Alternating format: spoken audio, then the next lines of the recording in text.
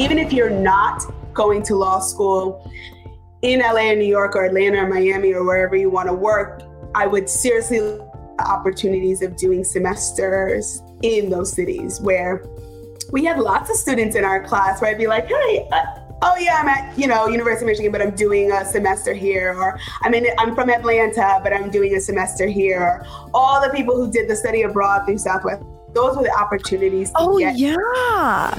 The Love and Order Podcast with your host, Laurier Lamour. This podcast is for entertainment purposes only. The opinions expressed on this podcast are not legal advice that can be relied on. They are based solely on the limited information provided. These opinions do not create any attorney-client relationship. Those seeking legal advice should contact an attorney in the appropriate jurisdiction and practice area. The biggest scam in American politics, a twice impeached president elected with a minority of the popular vote appointed 3 lifetime members to the Supreme Court who were confirmed by a majority of the Senate representing a minority of the population. Today is June 24th, 2022, a month away from J-Lo's birthday. And why is that relevant? Because our guest today was also born on July 24th, former senior counsel of business affairs at Viacom and current vice president of Business affairs. Wow. Of business affairs at NBC. And why do I forget and fumble? Because Jennifer C. Duval is my best friend. And when I told her to be on the podcast, what did she do? She came on looking like a Kardashian, okay, with the most beautiful face, the most beautiful hair, the most beautiful and perfect background. And of course, it's something only your best friend would do to you. So I guess it's allowed. It's fine. It's fine. I'm so happy to have you, Jennifer. No one really knows this, but we tried to do a podcast at one point and it would have been amazing. Gosh. Yes. It would have blown up. And what happened? Jennifer decided to move from LA to New York, but it's okay, because she found the love of her life and got married. So it's okay. It's fine. And Laurier Lamour to the end of the world. And I'm so excited to be here. Thank you so much for having me. I love you so much. And I'm really mad because we went out to dinner last night. We planned the podcast. And what happened? A bunch of men ruined, and one not so smart woman ruined it for us. And today, Roe v. Wade was overturned. And, we spoke already about this privately just because, it had nothing to do with the podcast. It was basically, what the F just happened? How do you feel? What is going on in your head? Honestly, this is not a surprise. And I think I've already processed these emotions when Trump was first elected, because knowing that the seats would have been open, and may she rest in peace, Ruth Bader Ginsburg's seat was going to be open. Like, we saw the writings on the wall.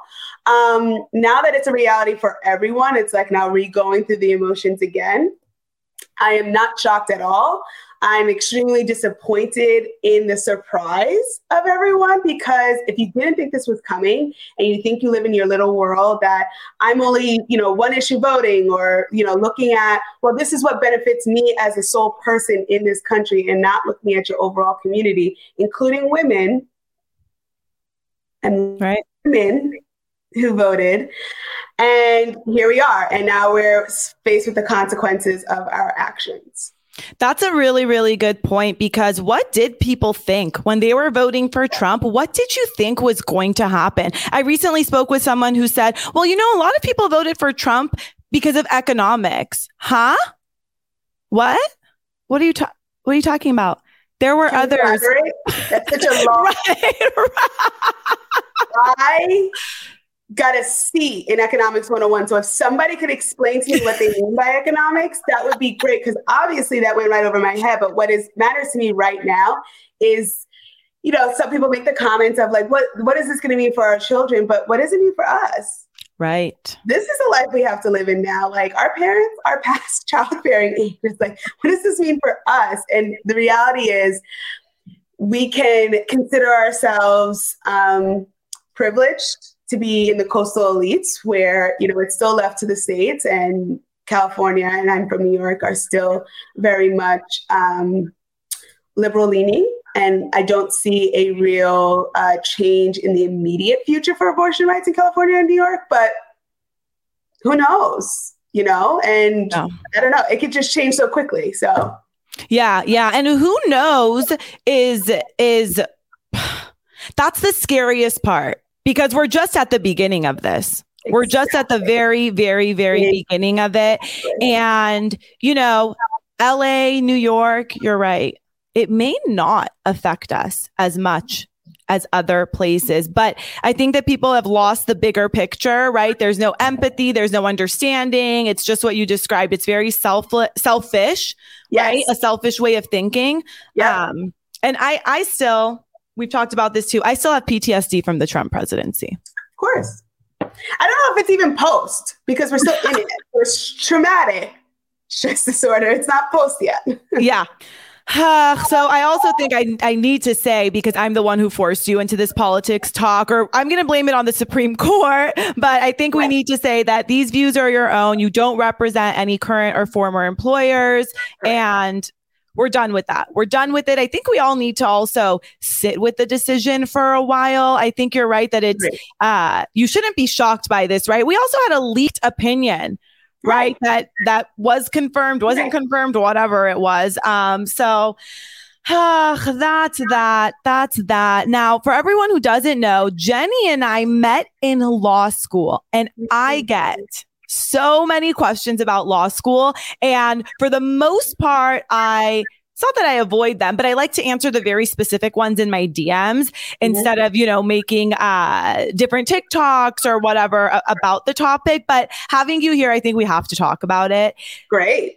Listen, law school, how would you sum up that experience in in just a few words? How would you sum it up? I would sum it up as the Squid Game, but you make it out alive. Okay. Barely, but you make it out of life. It was. And look, it's maybe a lot more rosy now looking back on it than when we were in it. I think it's been a long time. We've been out for 9 years, and the world has changed and things has changed and technology has changed.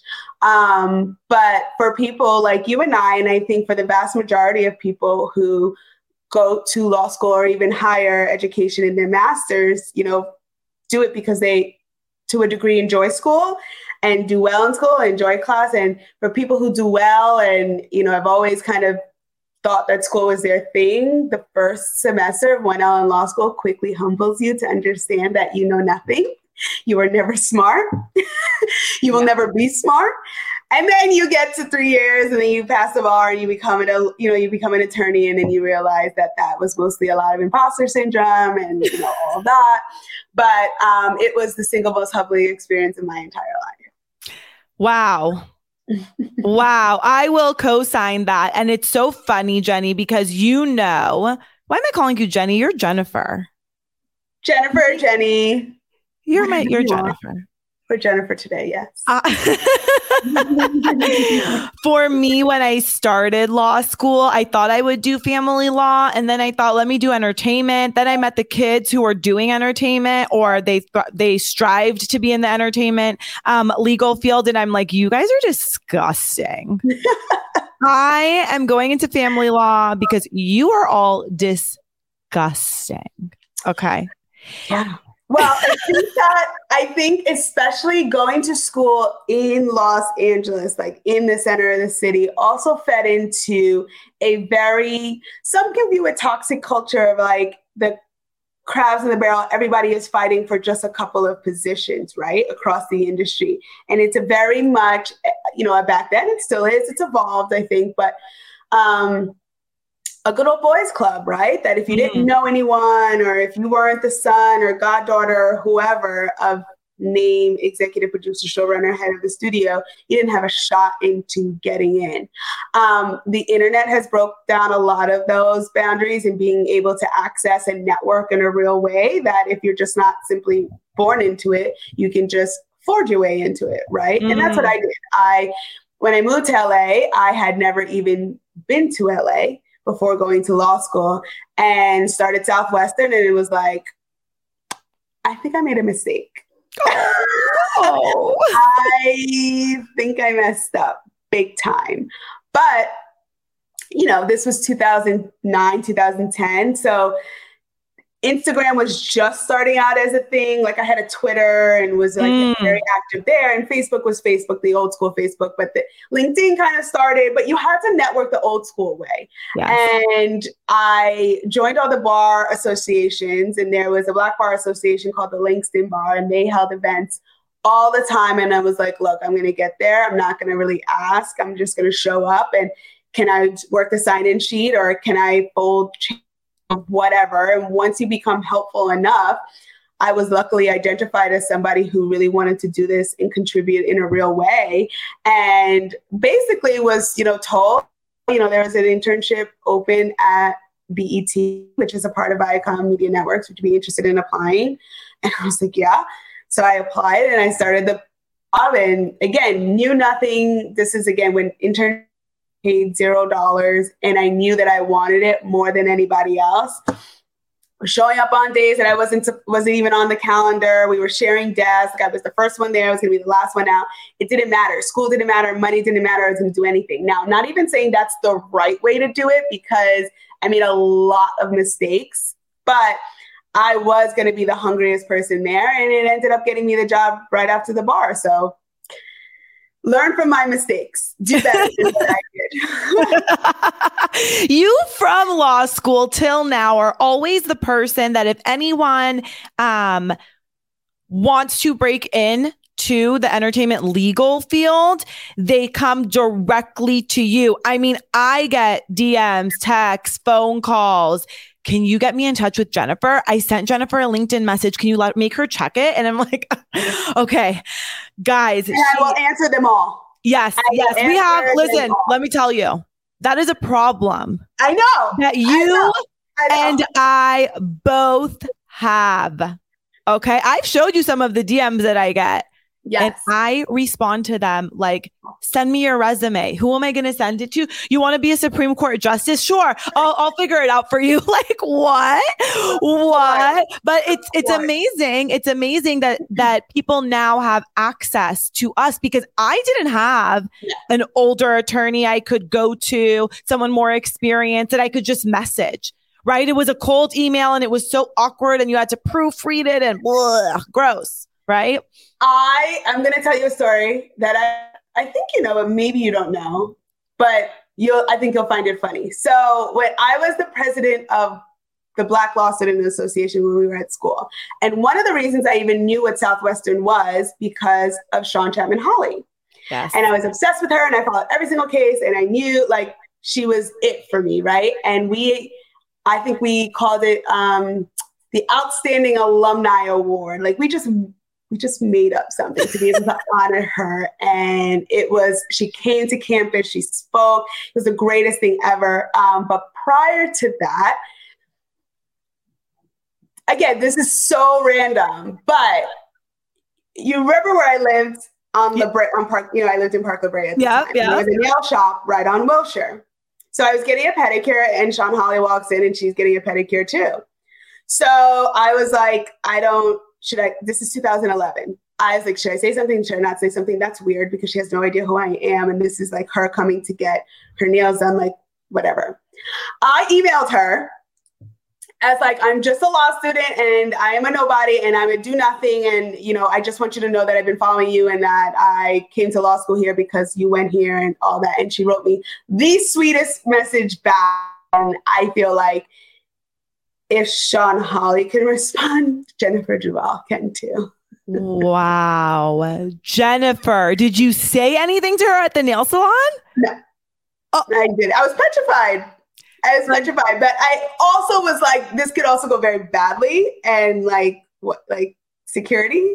So I was like, I knew what I was going to say in an email. And again, like, I was like, I asked Holly or whatever. Like, I just search or whatever. I made it up and just kind of shot in the dark. nowhere, but like that's the kind of dedication and hunger that I wish I saw in more people. And when I do, I identify with myself like, yeah, I was at one point. So how can I help? I love that. I love that. And you were really, really smart when it came to, well, when it comes to everything, but paying your way through law school. I remember you were applying to every grant and scholarship, things that people didn't even know. And you did it strategically. Yeah. Yeah. I mean, again, I was kind of going through it blindly, but every day there was a fee, there was a this, there was a something. And I was like, I took out loans and everything, but even that, I'm like the bar scholarships or the Black Law Student Essay Scholarship, the secret or the behind the curtain that people don't really appreciate about scholarships is that so few people even actually apply. Your chances of getting it are so high that you just have to put yourself in the running. So when people say, she gets everything, or because she applied, or he applied, or they applied, like, that's usually the reason why. I can guarantee you my applications, my essays were no Mozart, Picasso work of art, but I just applied. And that was the difference between getting a check in the mail and not. Yes. Yes. I think the thing with you is you always go for it. You always try. And most of the I want to say 99% of the time, or if not 100, you get exactly what you go after. I've seen it. That's the way I see it. I don't know. I feel like I've witnessed that with you. I'm definitely not 100%, but I will say that I'm very intentional about what I want to do and kind of placing myself in the way of doing it. I don't give too much credit. A lot of it can just be right place, right time, and a little bit of luck. But I mean, even just going back, making the move, I was a total Northeast girl. Like, I'm New York. Could have stayed up there, and I could have went to Brooklyn Law, and I could have been very happy and comfortable and had the support of my friends and my family. But I took a leap blindly. And, even when I stayed at Viacom for the time as a 2L up through graduation, it was one, because they would have me, but two, I made a decision, or I took the risk to say, if I don't get any other experience, this is where I'm going to have to land. I'm going to have to make sure that I'm doing whatever I can to make this work, because there wasn't a firm job waiting for me at the end of the graduation stage. There wasn't a job at the DA's office or PD office or a personal injury firm. So I was going to have to make it work regardless. And that was the kind of like hustle mentality that, listen, if my parents were not funding a Malibu Barbie lifestyle for me to live in LA, if I was right back at New York, which is a privilege at that, to be able to know that I always had a home somewhere to go to. And I acknowledge it, and I so appreciate that. But I was going to make it work regardless. And I don't know, 12 years later, I'm still here.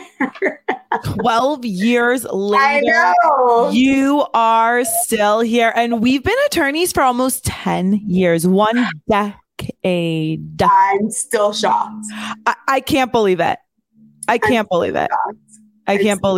Whenever someone is looking for like a senior executive answer, somebody's looking, and I'm like, oh, they mean me. Let me go ahead and reply, because I'm looking for the adults in the room, and it's me. So it's literally us. It is literally us. It's so weird. And for those who don't know, 1L is a first year law student, 2L is a third year, 3L is a third year, your final year. And you could do different, you could do it in 4 years. You can do it in 2 years. You can do it only at night. You can do it during the day. There's so many different paths. But Jennifer, can you walk us through what a day in the life for you is as an entertainment attorney? Because a lot of people ask me to do a day in the life of myself, right? Being an owner of a firm, and I do family law, and I litigate. You don't litigate, right? So there's a difference. And I tell people, listen, I can't take the cameras into the courtroom. It's not Johnny Depp versus Amber Heard. So I can't show you that. And most of my day is on the computer, on the phone, writing, speaking to people, and I can't have you guys listen to the conversation. You can't listen in on the conversation. So entertainment attorneys, for the most part, do transactional work, right? the work that I do is transactional. Yes, That's right. yes. There is an entertainment litigation world. There's an IP world. There's entertainment tax law, immigration. But the world that I'm in, which is television production, is 100% transactional. For the purpose of this conversation, NBC does bifurcate the groups between business affairs and legal affairs. Some of the studios, like at Viacom, do combine the two, but I am a lawyer. NBC, I am in the business affairs role, which means that I do the deal making for the unscripted shows on the television and streaming platforms. I love the day in the life transparency that like TikTok has opened, especially for the, in my opinion, more fun and glamorous like tech jobs, because it opens up like, oh, I didn't even know that you could do this at Google or at Netflix or whatever. Like it's, I think that's one of the huge upsides that have come out from the kind of opening the curtains behind some of these jobs. And, you know, like you, I can't the specifics, but I think if I were to sum it up in one sentence, I, in my role, am the fulcrum of the business, all the other departments. So I work very closely with legal affairs, marketing, creative, production, finance, and that middle slot to where everyone can come for information. So once a show is bought and we take it into development, that's where I come in to make the deal, whoever the person or production company is. And if there are any attached to talent, I do that as well. Once that series green light, we go into current and I monitor that as well. So, and that can be literal day-to-day talent relation. And social media live in, that can go from anywhere to tweets, to dressing rooms, to, you know, interviews and the reunions that we shoot. And it becomes a personal or person-to-person relationship job. And you and I knowing that, you know, the law may say this, the contract may say this, but at the end of the day, we're dealing with humans, with real feelings, with real emotions that in my case are usually paralyzed. And me, you know, getting them to a place where we can all stand behind a production and put a big budget behind a show that, you know, the world can enjoy. So, you know, at the first season of Real Housewives of, you know, OC, we were, I think, still in high school when that aired. Who knew it would have been the juggernaut that it is now and launched so many careers, and it is a staple in pop culture. So when I knew that I did want to go into entertainment, it was because of growing up at reality TV and saying, like, this is what I do every day. Like, this is my hobby. I watch television for sport. I follow these guys like it is my job. And then it became my job. So that's the part that is kind of the meshing of when people say, I thought you loved your job. I don't love any job. There's nothing to love. It's a job.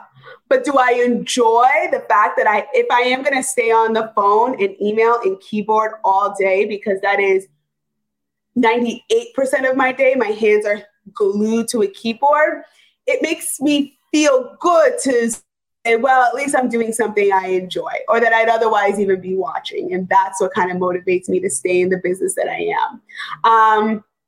I can go from anywhere from a phone call with a development exec, production, finance, or talent who's happy, unhappy with how their shoot is going, or, you know, what kind of support that they feel like they're getting online. Sometimes they're upset, they're really excited. You know, the best calls that I get are, you know, talent are starting their own business and they want to launch this, and they're really excited about getting to their fans for their books and all of that. Like, that's super exciting, because then it goes beyond the television screen or the streaming platform. Like, then it's like we are really contributing to the celebripreneur ecosystem that is such a like woven into our mainstream, whether we realize it or not.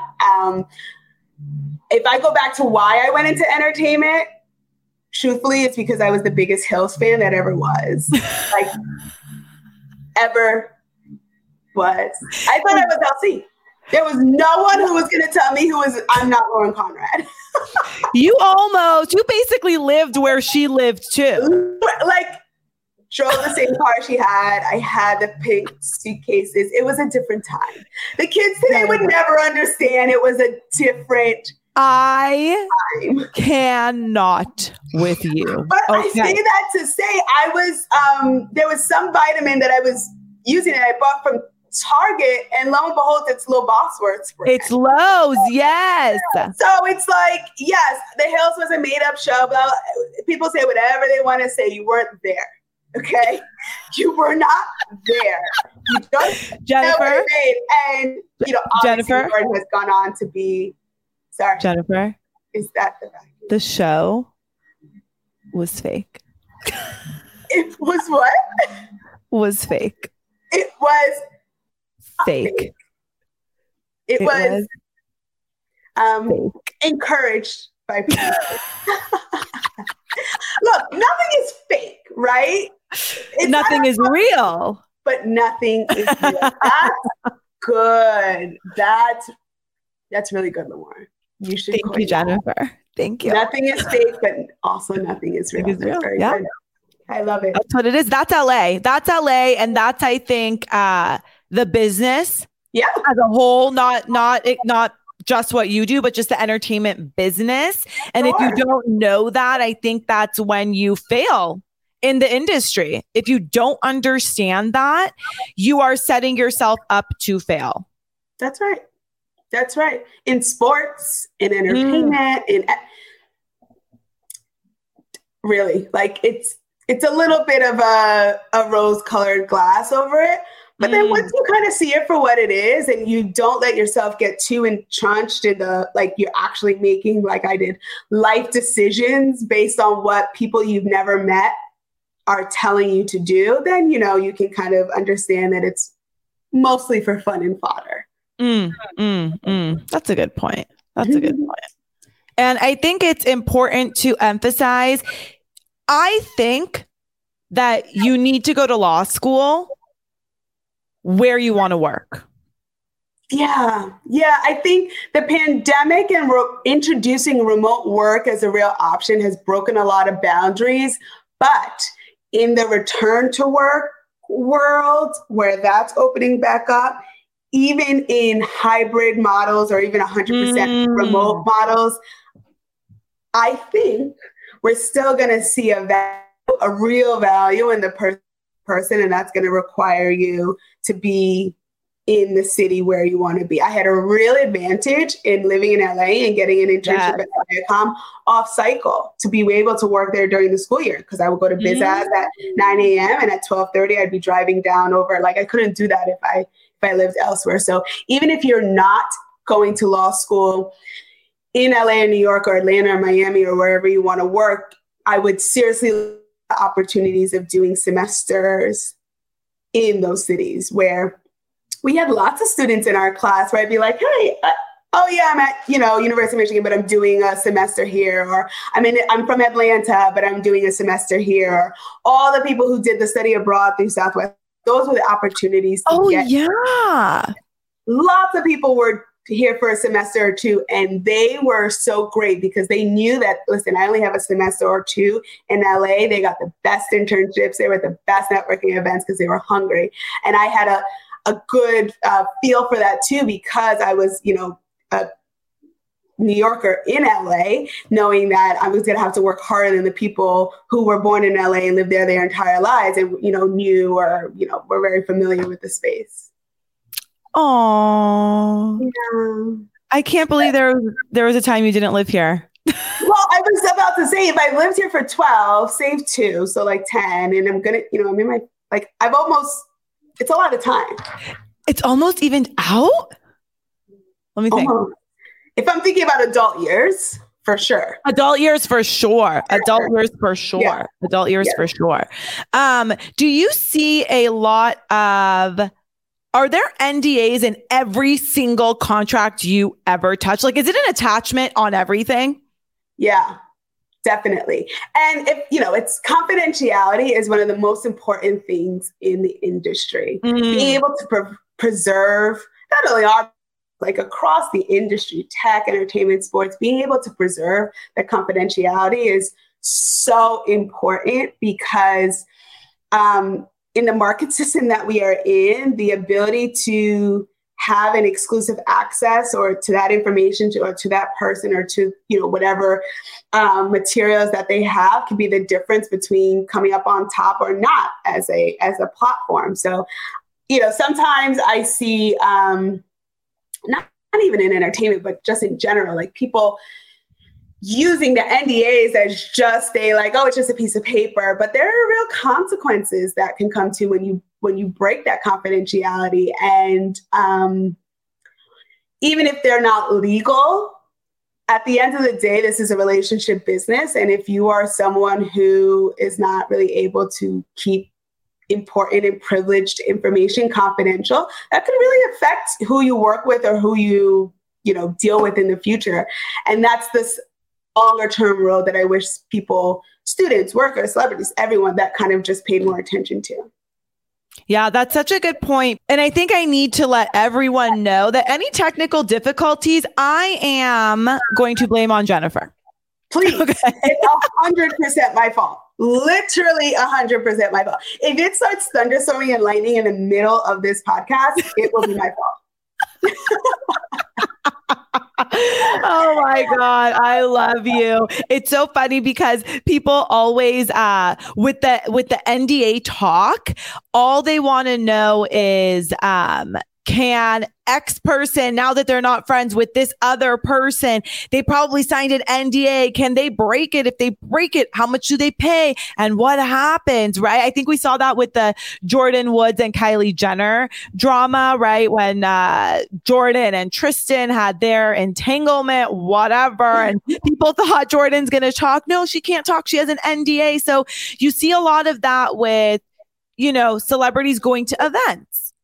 Mm-hmm. Right? Celebrities being on set for something. That's right. But do we see a lot of NDAs in just regular celebrity relationships, you think? I kind of think so. It's just, even as someone who works in the business, it's still a very foreign concept to me how businessy relationships sometimes are required to be. But yes, as a real reality, because I don't know, I kind of view it a little bit as a prenup. Like if everything goes well, then great. You don't ever have to pull this piece of paper out. It really only comes into play when things go wrong. And the reality is anything can happen. Anyone who's a friend one day can be an enemy another, and they could be privy to real confidential, important, and exclusive information that the other party really doesn't want them blabbing out. And look, it's so fact specific, but even if there isn't an NDA in place, sometimes the person just says, I'm not going to talk about it because their personal reasons are. And sometimes just relying on that can be even stronger than signed paper, but you just never know. I think there is a real, in this culture where it's like a jump to information and they want to be the first and they want to be the, exclusive, juicy content, there should be a pause in the information we are sharing and why, in my opinion. But look, there's a real money and compensation attached to having that information, and sometimes that can drive decisions as well. So.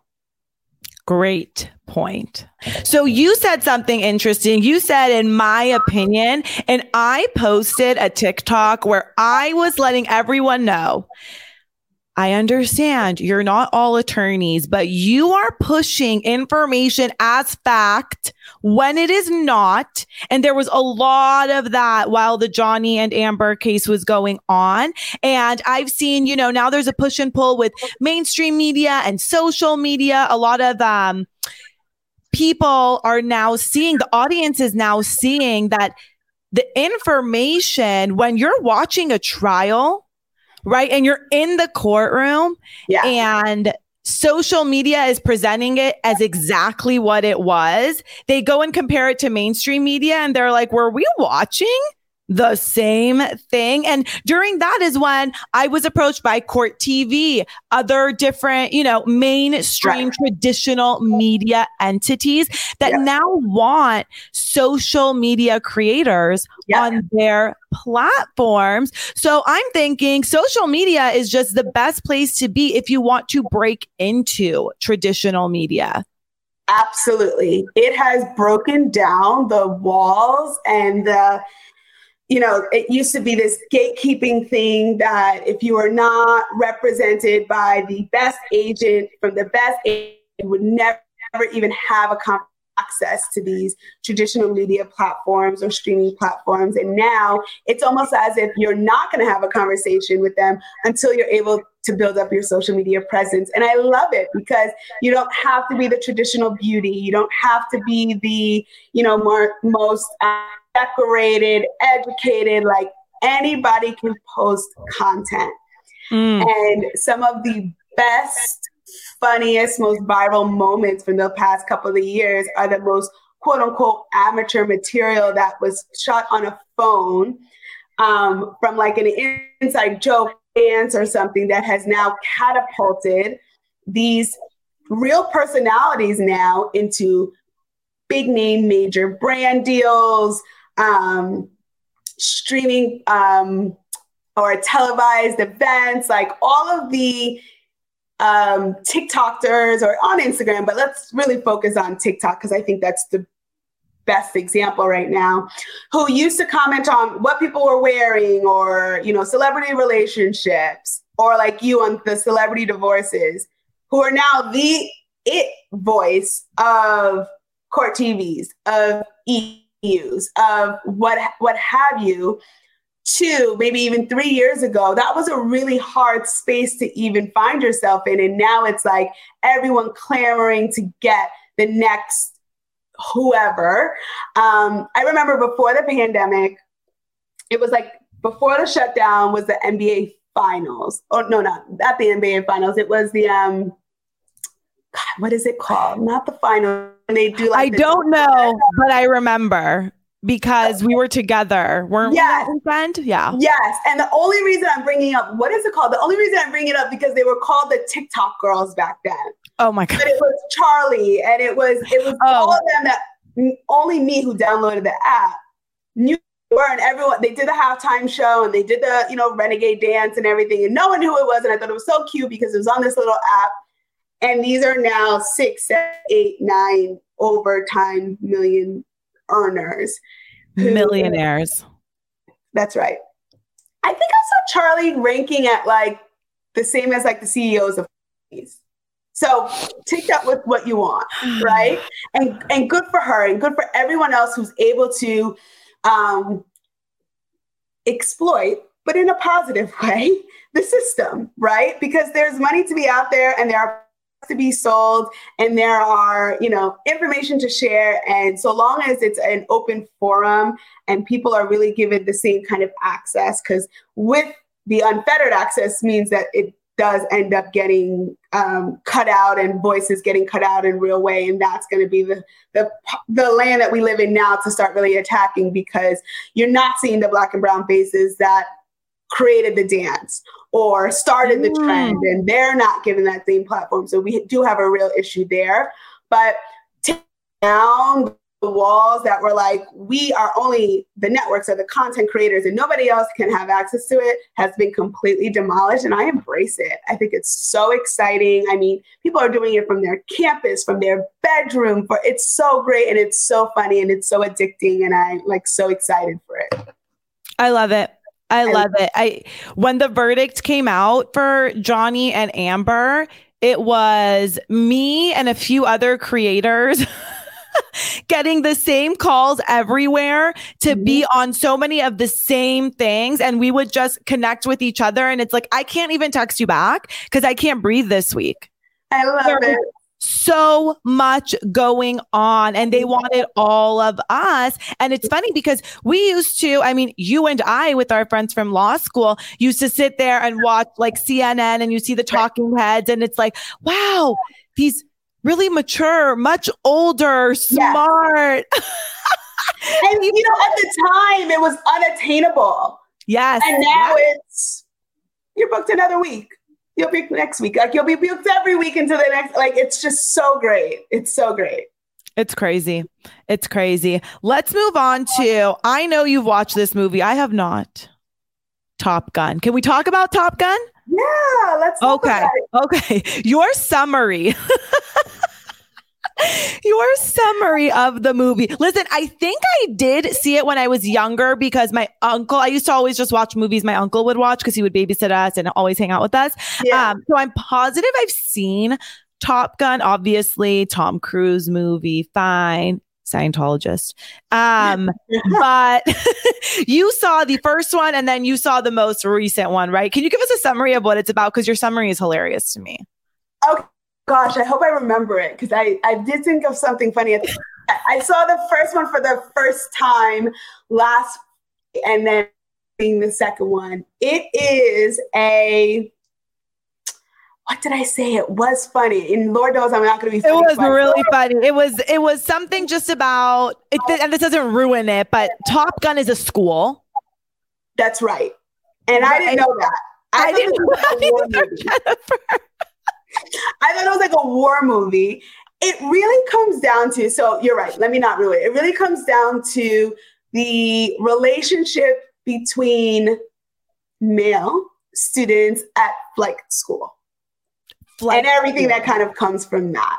It could have, the same plot line could have been like a Gossip Girl episode or, you know, a college, like it's the same fundamental relationships when you put young men in one area, you just threw in fighter pilots. And that was the Top Gun of it all.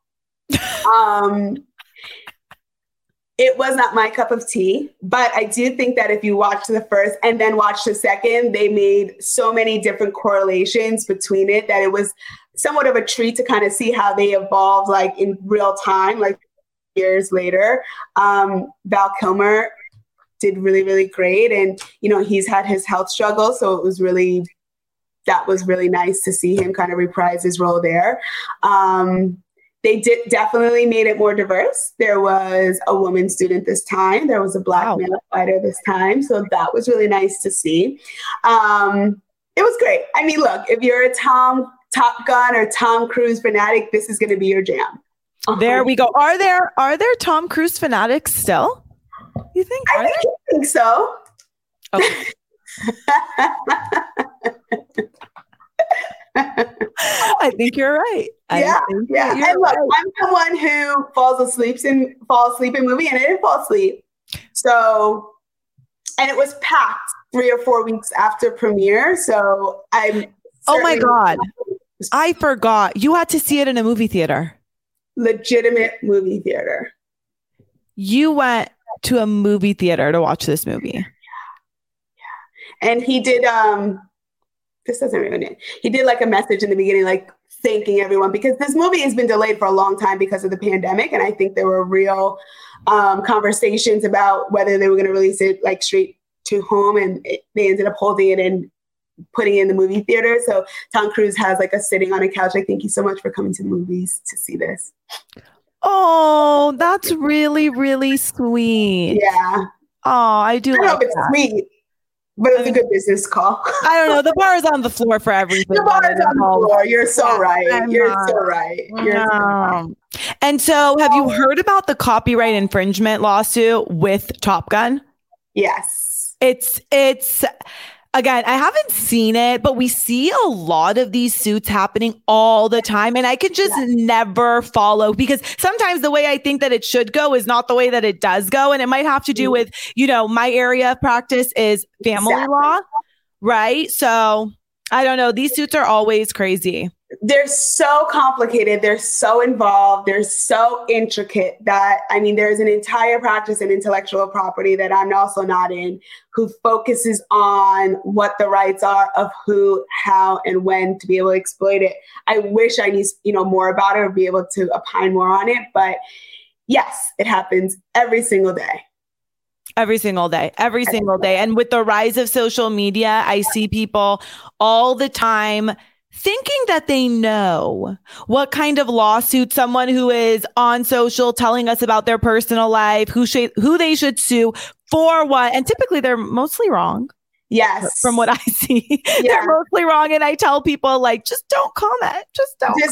And call a lawyer. And call a lawyer. That's what we need to tell them. Just call a lawyer. Call a professional. Like, yeah. Google's not going to do it. Legal's not going to do it. Lawyers, I understand they're expensive and I get it. But call a lawyer. It's so worth it. It's so worth it. It's so worth it. So right now, I think there are students who are studying for the bar, right? It's still July and February, right? Yes. It's like your technical issues didn't allow us to hear what you said. Oh, getting hot. When you say the bar, I get a little bit. Yeah, I mean, talk about PTSD. We are post that. Yeah. And I still, I used to have nightmares. Yeah. Nightmares. So Jenny and I studied together for the bar. And when I tell you during law school, I did not study with anyone ever. I didn't want to be bothered. I would study in the basement of the library with no windows around me. Yes. And I was upstairs with like a 10-person study group, pizza. Yup. Like Yep. If I ever did that, it was for social reasons and definitely not to study. And then I started studying with our other best friend, Amir. And then we saw Jenny, who she was studying by herself, but she was in a lecture hall by herself. The whole room. She had the whole heater, ergonomic desk. Oh my God. And we started studying together, and thank you, God, we both passed the first time, which, just for anyone, whether you pass or not the first try, is not detrimental to your life or your career at all. But it does feel good to pass the first time, only because you don't have to take it again. So is there any advice you think we could even give to anyone studying for the bar? My advice typically is get off of all forms of social media and isolate yourself. Everything will be there when you come back. 100%. And I was and am, but like at the time was a for real social media addict and had to remove everything because of not even the time spent necessarily, because it's not as if you have too much time to spend on it, but the FOMO and the like seeing everybody else enjoy their summers and going away was too much for me. And I needed to just isolate myself and cut myself off completely from the world. I deleted Instagram, Facebook, Twitter. I put in a away message on my Gmail, like, I'm not checking this, like I'm not doing. Oh, you went all out. Yeah, I definitely did, because I'm like a zero out person. Like I answer all of my emails every single day. So the fact that I wouldn't like think or just instinctively go to it. But whatever setting I had on Gmail didn't even let them come through until I said like, okay, I want to see the email. So I was a little bit crazy about it, but I needed to be, because I had to isolate myself into this make-believe world that we talk about, that where for that 3 months, the test is the most important thing to focus on. My advice is going to sound maybe weird in these times where, hard work is not celebrated. That is funny. And now a reference to the Beyonce song. What are you? Is that what you're referencing? Yes. Or even in this, like, and look, I get it. Like this, like, I get it. But in the words of Kimberly Kardashian, nobody wants to work these days. So like, look, maybe right message, wrong messenger. So allow me, the person who does get up to work every single day, to say it. You need to work the hardest you've ever had in your entire life. And you've got to want it more than anything up until that point than you probably wanted in your life, because it's a necessary barrier to entry. I don't agree with it. I don't think that there's anything on the bar that I ever really use in practice. And that's that's fine, but there's nothing I can do about it. I'm not a licensed attorney until I take the bar. So for, getting into that space and getting into the world, yes, you do need to laser focus and put it before anything. And I know, I get it. Weird, like now, we've gone through a pandemic and we realize work and money and everything that's true. But you still have to take the bar. So for that 3 months, and it sounds like a long time. And when we were in it, I mean, we were going crazy at points. Like we were eating Subway. We were eating Subway by choice. And we would look at each other like, this is the best thing I ever ate. Best, most tasty, like that's how, we lost it. But when it came time to, look, we compare it to like an athlete, right? By the time the test day came, we were LeBron.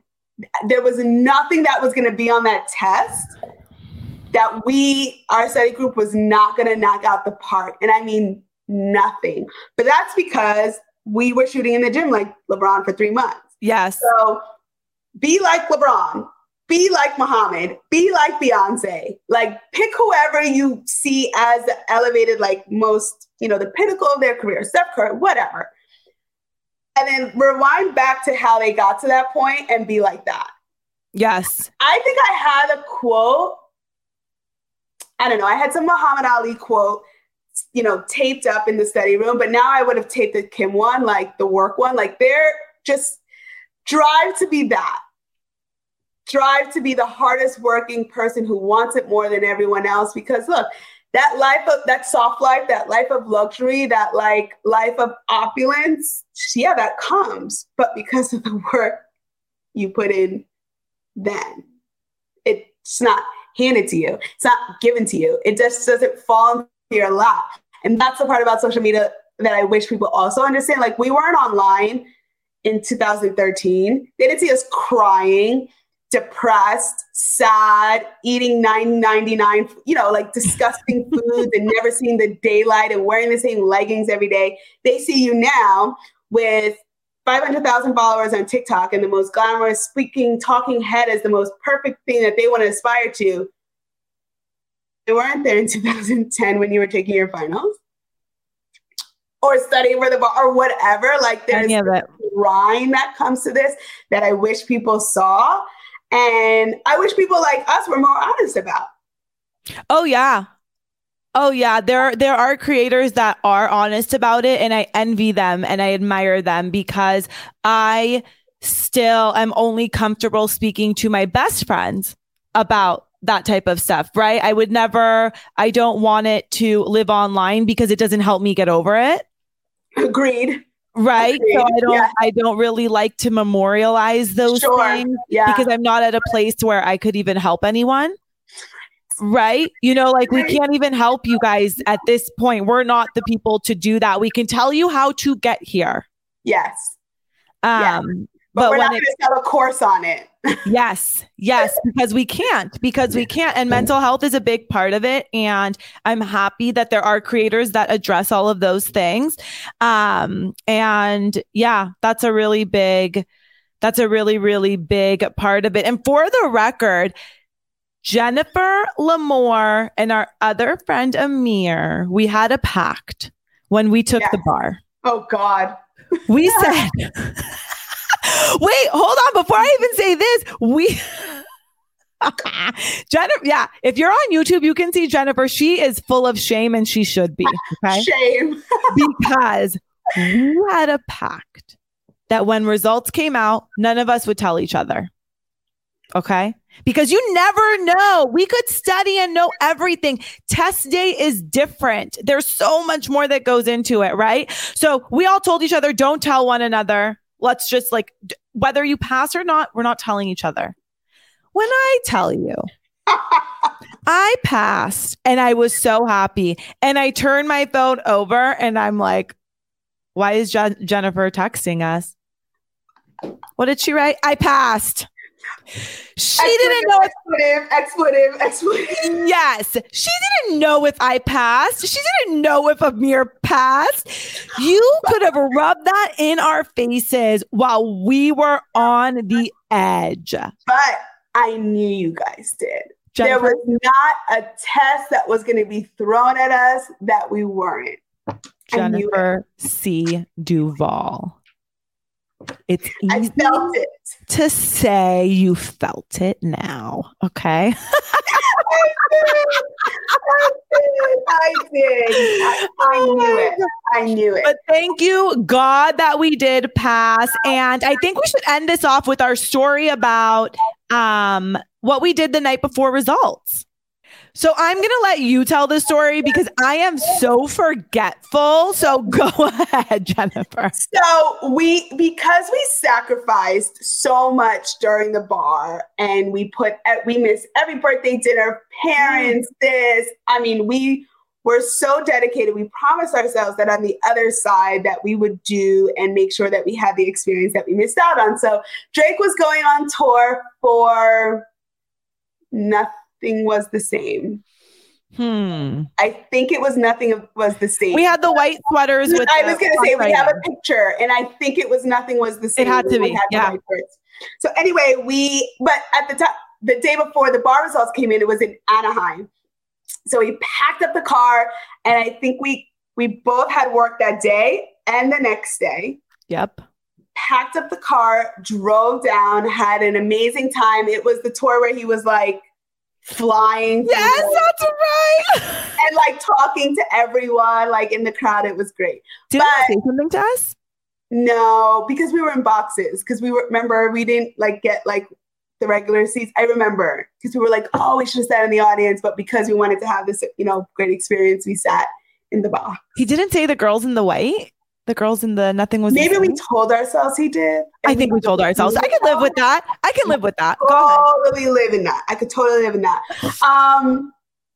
But we drove back the next morning, bleary-eyed, tired, but so happy. We had a blast. I think you're so happy when you're so young and carefree and nothing like. We could get up at 5 o'clock in the morning after being at a concert all night and get to work to be at our desk at 9 a.m. the same day, knowing that, okay, results are coming out. But regardless, we put everything into it. We had zero regrets. We had the time of our lives. And then it was capped off by both of us passing.